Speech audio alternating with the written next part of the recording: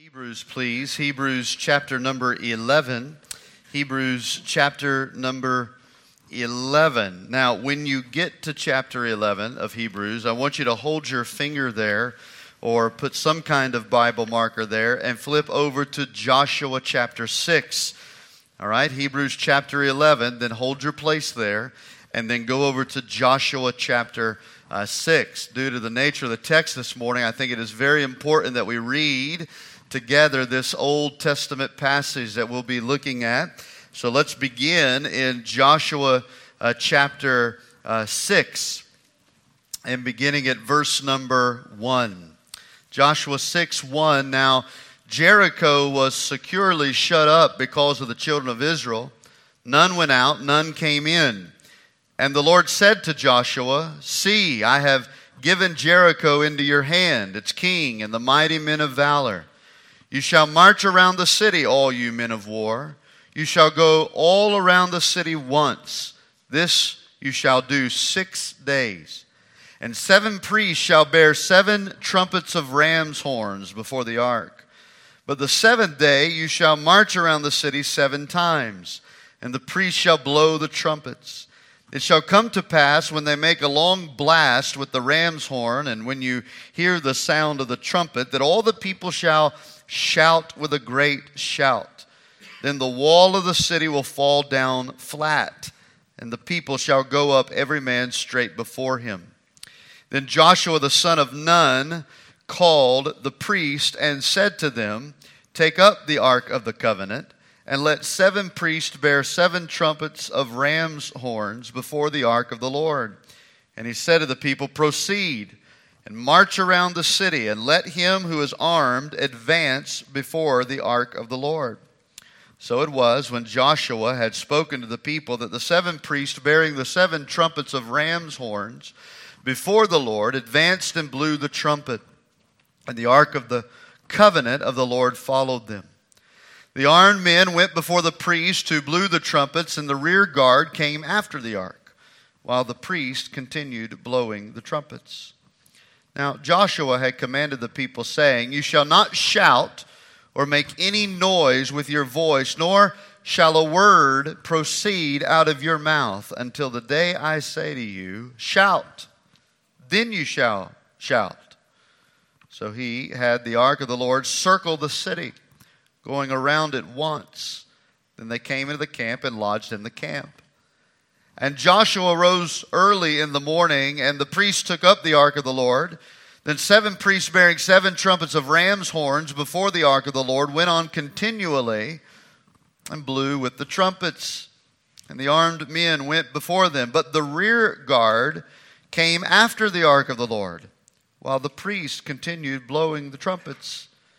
And the 2nd day they marched around the city once and returned to the camp. So they did 6 days.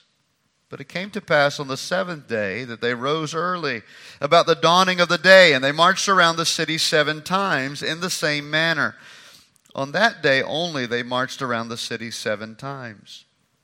And the 7th time it happened, when the priest blew the trumpets, that Joshua said to the people, "Shout, for the Lord has given you the city." Go down to verse 20. So the people shouted when the priest blew the trumpets. And it happened, when the people heard the sound of the trumpet, and the people shouted with a great shout, that the wall fell down flat. Then the people went up into the city, every man straight before him, and they took the city. Now let's go back to Hebrews chapter 11 and see our text verse this morning.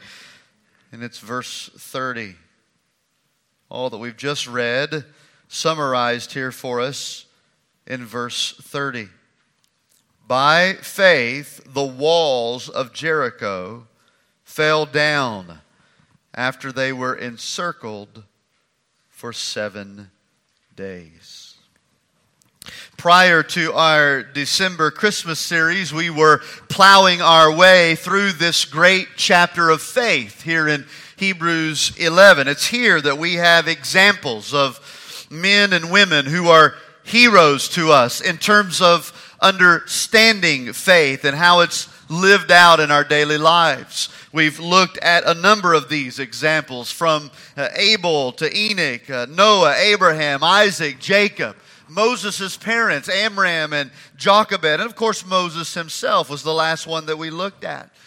All of this is important to us. Romans 15 tells us whatever things were written before were written for our learning, that through patience and comfort of the Scriptures that we might have hope. We see a similar reference in 1 Corinthians chapter 10. Now all of these things happened to them as examples. They were written for our admonition. So when we look at Abel and Noah and Jacob and Moses, we are learning from their examples. We are discovering from their experiences what God would have us to know and what He would have us to do and learn in terms of faith. They are examples. And today's example is Joshua. Specifically, his and the children of Israel's obedient faith in the conquest of Jericho. It's important that we see that element of Joshua because that is the theme of Hebrews chapter 11. It's really the theme of the whole book of Hebrews. Faith, faith, faith. And here we see Joshua and his people's faith honored. Now, in case we haven't looked at him in a while, or maybe you're a new student of the Bible, let's just begin by asking the question, who was Joshua? Let me help you understand who Joshua was. One, he was born a slave. He was a slave in Egypt. He was there during day one of the Exodus and had seen the power of God demonstrated through this period of Israel's history. He knew the Lord, and he had learned to trust God through those experiences. We also understand that he was a highly trained and exceptional military man. We learn of that in Exodus chapter 17. As a young man, he grew to be an expert in military skills. He was also personally mentored by Moses himself. We learn of that in both Deuteronomy as well as Joshua chapter 1 and verse 1. When we are introduced to Joshua, this was a servant to Moses. He was there with him on a daily basis, being personally mentored and discipled. Of course, we come to find out also as we study the book of Joshua that he was God's chosen and anointed successor to Moses. He is to lead the people into the land of promise. This is whom God has chosen. And in that process, God had a message to Joshua as the new leader of Israel. It's a simple message. He tells him in Joshua chapter 1, as Moses stays behind and will not enter the land of promise, but Joshua will now take the helm and lead them into the land of promise. God says to Joshua, number one, I want you to be strong and courageous. Don't be afraid. Don't be anxious. Don't be fearful. Be strong and courageous because I will be with you, God says. Just as I was with Moses, Joshua, I will be with you. He is teaching him from day one of his new leadership venture that he needed to have faith in the presence of God.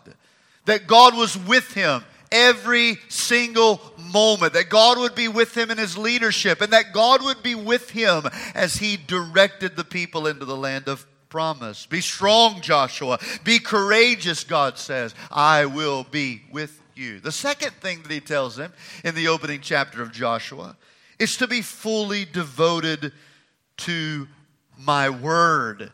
God says, be fully devoted to my word. The book of the law. He's not only teaching him faith in the presence of God, but he is teaching him faith in the word of God. Joshua, as long as you heed the word, as long as you meditate on the word day and night, as long as you obey it and follow the word, then Joshua, you will have good success. And so at the very beginning of Joshua's new leadership, this new venture, this new step of faith, he is learning faith in the presence of God. He is learning faith in the Word of God. Of course, the entire book of Hebrews, including this showcase of faith in Hebrews chapter 11, is making clear to us what faith is and how it develops in our lives. Let me remind you what faith is in a very simple term. Faith is simply taking God at His word. It is hearing the word from God. It is receiving the word as truth. And then it is acting upon what God has said. This is what the Christian life is. It is a life of obedient faith. It's taking God at His word. Some of you are exploring this morning what the Christian life is all about. What does it mean to be a follower of Jesus? It simply means to take God at His word, to understand that God has spoken to you, and what He has spoken is true, and that He wants you to act upon what He has said to you. Obedient faith. Joshua's life was a life of obedient faith. The Christian life is a life of obedient faith. It has been rightly observed that faith manifests itself in various ways. For example, faith trusts God. Faith trusts, that is, we come to God with nothing to offer Him but trust in His plan and purposes, particularly as it relates to our salvation. There's nothing that you and I could ever do to add to salvation, to make us worthy of being saved. No, the only thing that we have to offer is trust in God. And so how does faith manifest itself? It manifests itself by trust. Trust. Faith also takes risk. Faith takes risk. That is, we step out in faith, believing God to do the impossible, believing God to meet a need that we cannot explain, believing God as we follow His Spirit in directions we can't quite figure out how to go. Faith trusts. Faith takes risk. Faith is also patient. Faith is patient. That is, sometimes God says, go, and go now. Sometimes God says, wait. And so there are times in our lives an act of faith is that of waiting on God, resting in Him. Whether that be in the middle of our pain or our suffering or even a desire for God to come through in a particular situation. It is confidence in God's choice of timing. It is confidence in God's method of deliverance. Faith manifests itself in many different ways. Faith trusts. Faith takes risk. Faith waits. Faith is patient. But above all, and we could go through many different manifestations of faith, but above all, faith is obedient. Faith is obedient. And that's what we see here in Hebrews chapter 11 and verse 30. By faith, by obedient faith. Well, did he trust? Yes. Is he taking a risk? Absolutely. All of those things. But by obedient faith, the walls of Jericho fell down after they were encircled for 7 days. I want you to think about obedient faith this morning. Write down number 1 there in your notes. Let's first of all see the peculiar nature of obedient faith. The peculiar nature of obedient faith. Now, what we read here in Hebrews is that they encircled the city for 7 days. And when they did, the walls of Jericho fell down. Now, if you've never heard this story before, that's okay. If you never had, it's always a lot more enjoyable to tell it to people who've never heard it before. It's all right. Or so whether this is your first time or your 1,000th time hearing it, I want you to understand that perhaps this morning your assumption would be that as they encircled the city, the military, Joshua, Israel, they attacked the city. They bombarded the walls. They tore down the gates while they were encircling the city. Perhaps that's what it means when it says that the walls of Jericho fell as they encircled the city. That as they were walking around it, they were knocking it down. But that's not how it went down. No pun intended, by the way. Joshua chapter 6 and verse 1 says, "Now Jericho was securely shut up because of the children of Israel." So what we see here at the very beginning is that Jericho is on lockdown.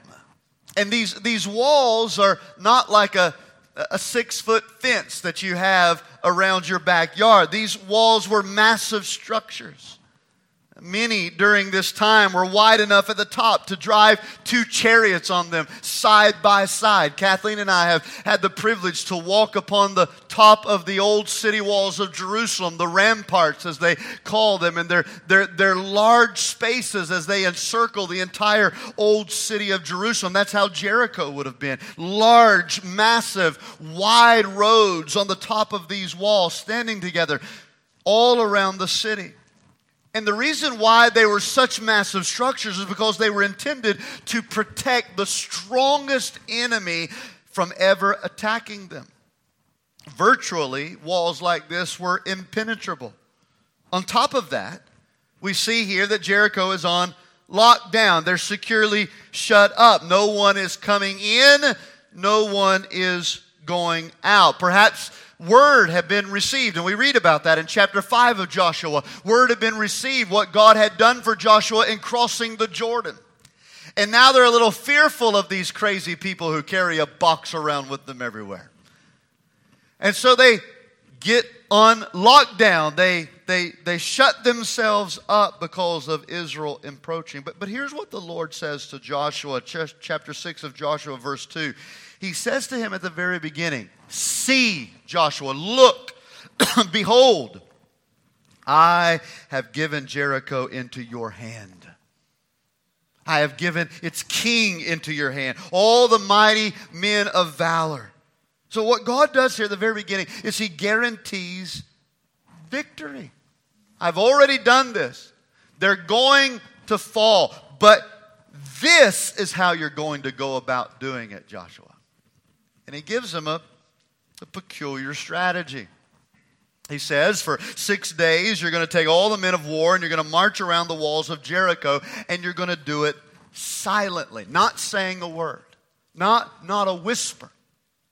We're just going to gather everybody together. We're going to walk around, and you're going to do this once a day for 6 days. And there's a particular order in which the people were to line up in this processional. There were the armed soldiers who were first, followed by 7 priests who were to all be carrying a trumpet to blow at the appointed time, ram's horns, or shofars as we call them. And then in the middle was the Ark of the Covenant that was to be carried on the shoulder of the priest. Now it's a very important placement here that the Ark of the Covenant is to be put in the middle of this processional, but we'll come back to that in just a moment. So we have the armed soldiers, followed by the 7 priests who have the trumpets, followed by the Ark of the Covenant, the Ark of the Lord. Then the people were to come behind the Ark of the Covenant. Finally, we have what we call the rear guard. And the rear guard of soldiers brought up the rear, because that's what rear guards do. They bring up the rear. And so that's the lineup. That's the strategy. That's the processional. And he says, you're going to do this for 6 days. Once a day for 6 days, not saying a single word. No bombardment of the walls, no throwing of swords over, nothing. We're just going to march around it one time for 6 days. And then on day 7, you're going to march around the city 7 times. Not once like you have done the previous 6 days, but you're going to do it 7 times. Remaining silent, again, like you did the previous 6 days, until Joshua gives the command. And when he gives the command, you will blow the trumpets and you will shout loudly. And I will give Jericho into your hands. Verse 5 of Joshua chapter 6 says, then when you do this, when you follow this strategy, the wall of the city will fall down flat and the people will go up, every man straight before him. Now let's be honest. This is quite peculiar in terms of warfare. Some would even say absurd. And it comes to me a little bit more crazy because Joshua is a military man. He knows that the way you take down a city is by bombarding the walls and smashing down the gates and releasing the soldiers and the military and the army in to take the city. You don't do it by walking around in circles, carrying a box and making bad music. That's no strategy at all in terms of military might. Imagine what Jericho might have been thinking as they looked over the walls, through the windows of their houses down that week, and they watched these crazy Israelites. I imagine a few conversations might have went, these people are weird. Weird, look at them. They're not doing anything. They're not saying anything. They're just walking around the city. Look at it. They're carrying their trumpets. They're not even blowing those. And they're carrying that box. They don't go anywhere without that box. Crazy, weird. And no doubt, I'm sure there were moments in which the Israelites felt a little foolish. Perhaps even embarrassed. Now, we don't have one record of them complaining, and I think that's important. But again, there had to be times in which they thought, marching around that city, you know what, is this really going to work? I mean, they think it's crazy. I think it's crazy too.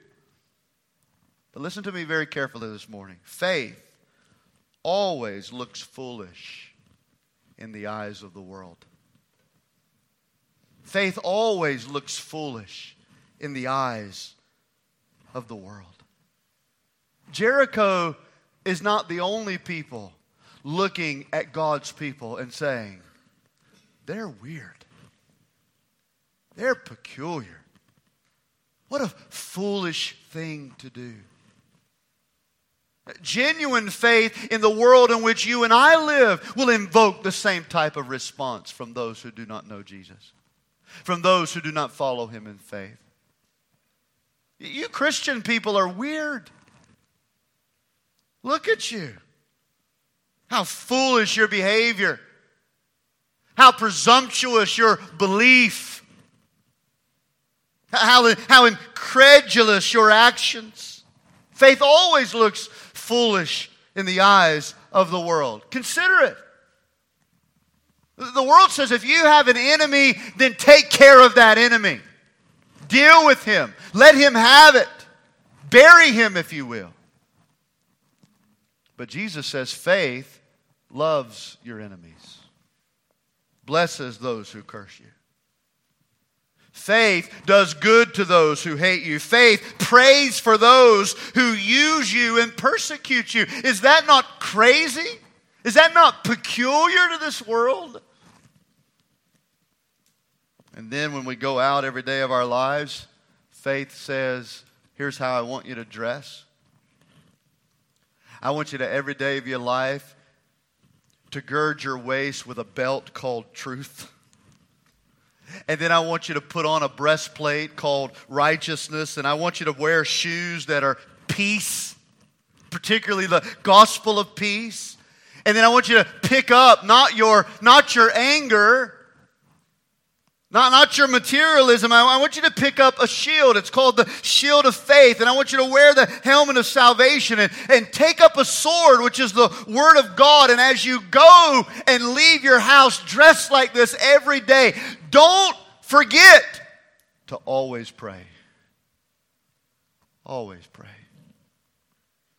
Of course, It's foolish to hear someone say that faith in Christ means to seek first the kingdom of God and His righteousness. First, not second, not third, not somewhere on the shelf of my loves, but the love, the allegiance, the first place in my life. Look, faith always looks foolish in the eyes of the world. And when you are truly acting out and obedient to faith to God, there's going to be a lot of people who are going to think you're peculiar for doing so. Weird. Strange. Look, it may have been a peculiar strategy, but listen to me. It was the Lord's strategy. And the Lord guaranteed that it would work. Friend, obedient faith to God is going to look peculiar to the people around you. And it may even seem peculiar to yourself. But this is how God works. And this is how faith works. That as we hear His word, as peculiar as it may be, as weird as it may look to others around you, faith is taking whatever God has said to us and obediently following it. So we see the peculiar nature of faith. Number two, we see the presence of God in obedient faith. The presence of God in obedient faith. We mentioned earlier that in this processional, that the Ark of the Covenant was to be placed in the middle of the people and taken with them as they followed God's instructions. And of course, the Ark is exactly what Joshua highlighted when he gave the people the command. In Joshua chapter 6 and verse 6, it says, "Then Joshua, the son of Nun, called the priests and said to them, 'Take up the Ark of the Covenant.'" It's the first thing he told them to do. With all the instructions God gave them, the first thing was take up the Ark of the Covenant. Then let the 7 priests bear 7 trumpets of ram's horn before the Ark of the Lord. And then he said to the people, "Proceed and march around the city, and let him who is armed advance before the Ark of the Lord." In fact, 11 times this small text mentions the Ark of the Covenant or the Ark of the Lord. Now, what is so important about the Ark? Again, if you're new to the story and you're understanding Bible history for the first time in your life, this is not the ark in terms of the big boat that Noah built. Same word in English language, 2 understandings. This is more of a box that God commanded the children of Israel to carry with them, that they built in terms to be the centerpiece of their worship. It's the centerpiece of who Israel was. Because it was more than just a box. It was the place God chose for His presence to dwell. You see, the strategy wasn't that if the people themselves encircled the city, that the walls would fall. That was not the strategy. The strategy was if the presence of God encircled the city walls, then the walls would fall.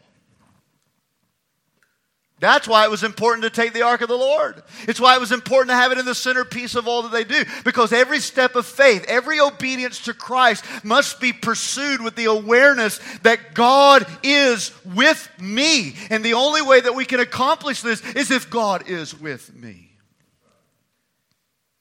You see, if they would have left the Ark behind, even while doing everything else God had told them to do, the victory would not have come.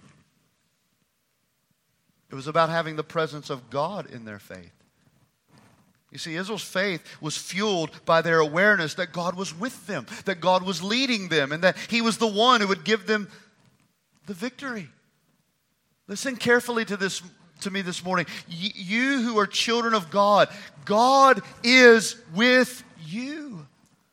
He is with you. Those who are obediently in faith following Jesus, the presence of God is with you, just as it was with Israel.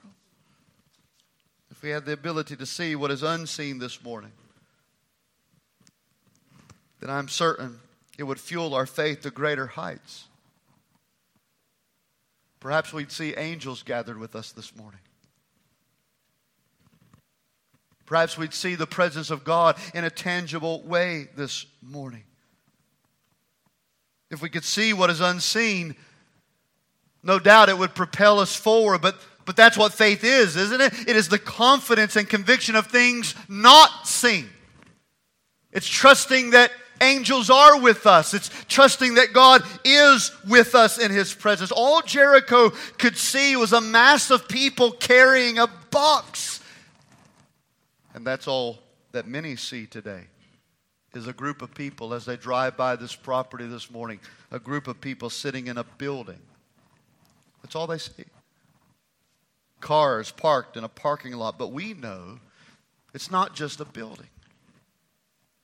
We know it's not just a group of people. What we know is that God is here and that He is in us and that He is with us and that our focus on that ought to propel us forward in obedience to God however He leads us.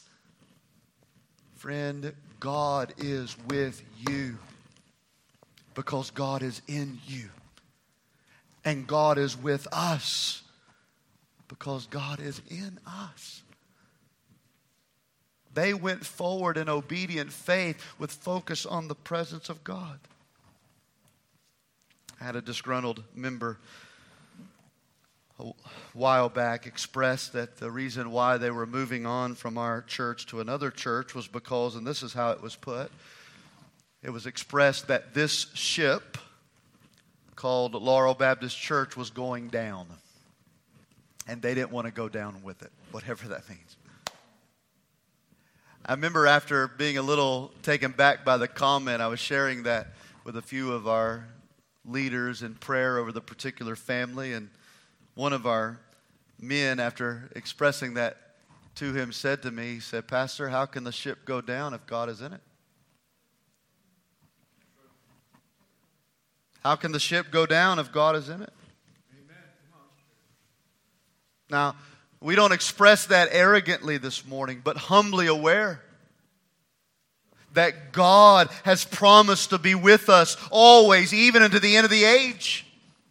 Therefore, we obediently trust Him with His strategies. We trust Him with His plans. We trust Him with His instructions for our lives. Because however God speaks to us and however God leads us, we know that He is with us. He is with us. And however God is leading you today, be aware that God is with you. God is with you. If we keep our focus on the presence of God, then we won't have any trouble obediently trusting Him. The presence of God in our faith. The peculiar nature of faith. And then write down this last one and we'll close with this. The practical routines of obedient faith. The practical routines of obedient faith. Now think of this. Hebrews 11:30 says they encircled the city for 7 days. 7 days. 7 days. They just did the same thing over and over again. Day one, they get up, they gather their stuff, they get in line, they march around the city without saying a word. They go back to camp, they go to sleep, they go to bed. All right?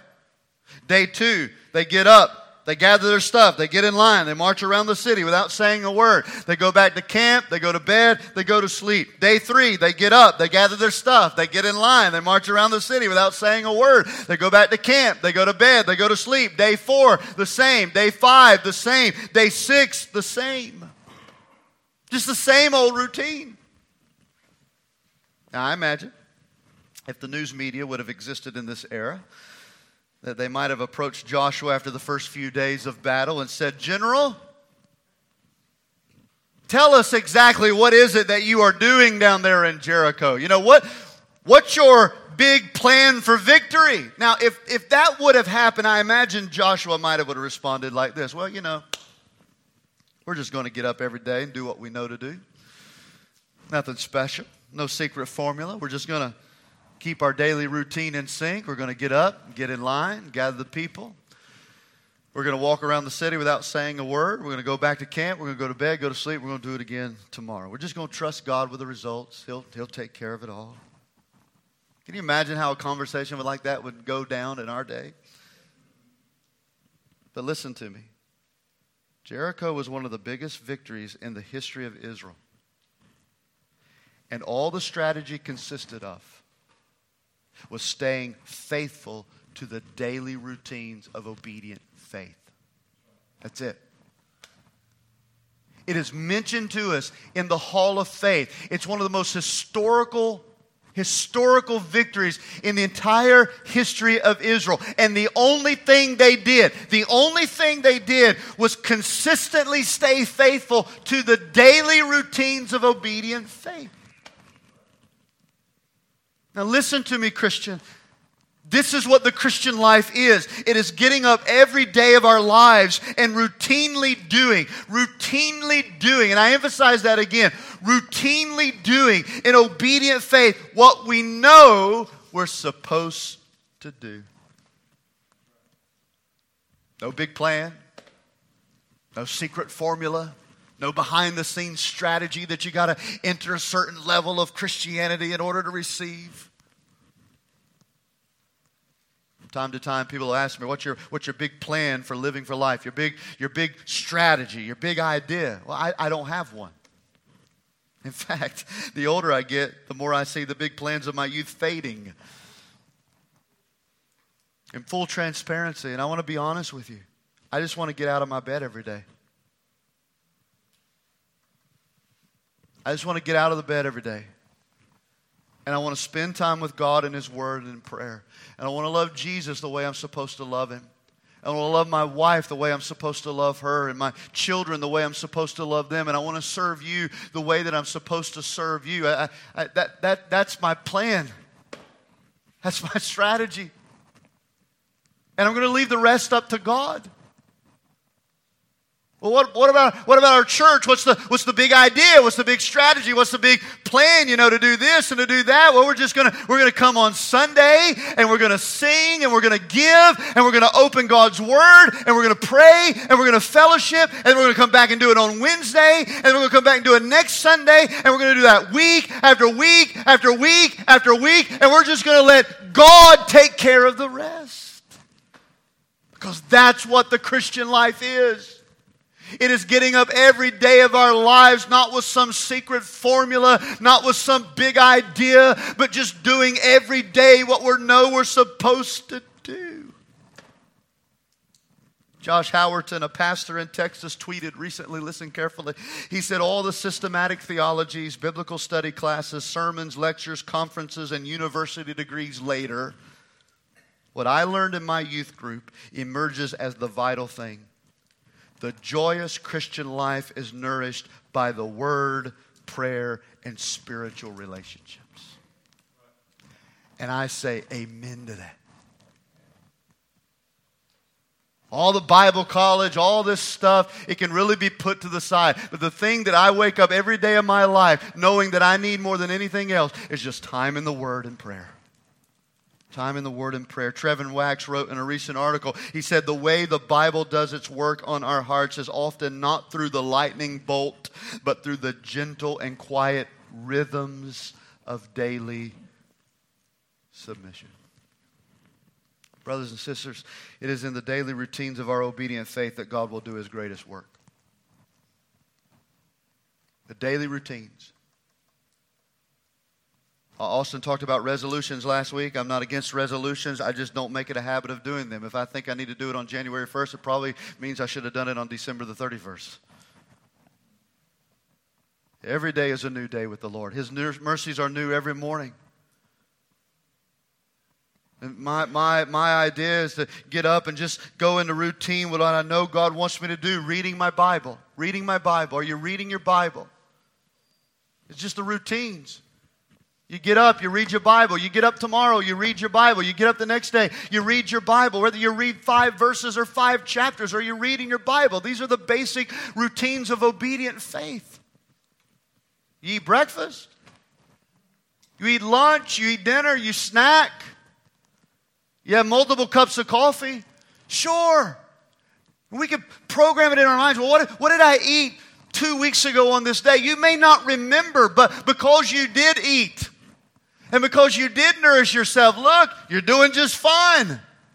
In fact, you've already quit the resolution, and we're not even 2 weeks into the year. The same is true with our spiritual routines. I don't know that I could tell you what I read in my Bible 3 days ago, 4 days ago, or much less yesterday.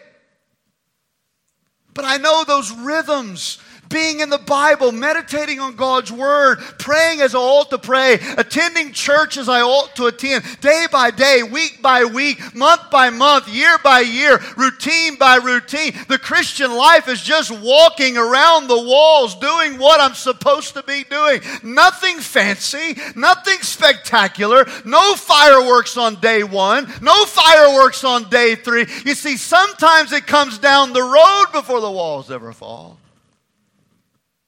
And the only reason the walls fall is because I did day 1 through 6 what I was supposed to do. This is the Christian life. And Joshua never doubted and the people never complained. No adjustments to the plan were even discussed. They trusted God's plan. They rested in His presence and they obeyed Him. And that's what God honored. So on the 7th day, they marched 7 times. And when Joshua gave the signal, they blew the trumpets, shouted, and the walls came tumbling down. God gave Joshua and his people the victory at Jericho. God did it. Joshua chapter 6 verse 17 says, the Lord has given you the city. Joshua didn't give you the city. The trumpets didn't give you the city. The people's volume of the shout didn't give you the city. And we can spend even more time on that. And some people shout louder than other people do. It doesn't matter how loud you shout. It doesn't matter how good or eloquent you are on the trumpet. The thing is, are you following in obedient faith what God is asking you to do? Because if we all just follow in obedient faith what God is asking to do, then the Lord will give us the city. And that is exactly what He did. God did this. It was not because of their ingenuity. It was not because of their intellect. It was not because of their military might. They didn't outsmart Jericho. They weren't bigger than Jericho. They could take absolutely no credit for this victory at all. All God wanted from them was faith. Faith. And it was faith that God honored. I wonder this morning, are you living by faith, obedient faith? You see, faith that obeys God is going to be peculiar to a lot of people. You going to church again? What do you mean you've forgiven them? Are you kidding me? You would waste your life on that? How much do you give to the church again?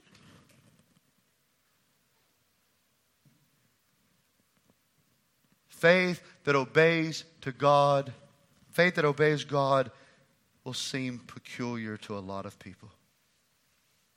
Faith obeys God by focusing on His presence to lead us. I'll go where you want me to go. I'll do what you want me to do because I know that as long as you lead, you are with me. And then faith obeys God by routinely carrying out what we know we're supposed to do. We get up, we read our Bibles, we pray, we love our Lord, we love our family, we serve our church, we go to bed. And the next day, we do the same thing. And the next day, we do the same thing. And we just keep walking around the walls, walking around the walls, walking around the walls. That's important. Because I remind you what 1 Corinthians 10 says. All of these things happened to them in the Old Testament as examples to us. They were written for our admonition. So we take these things, we apply them to our lives, and we ask God to help us to have the same faith that Joshua had.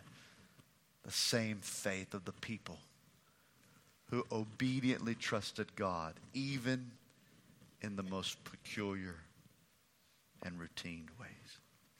Let's stand together for prayer this morning.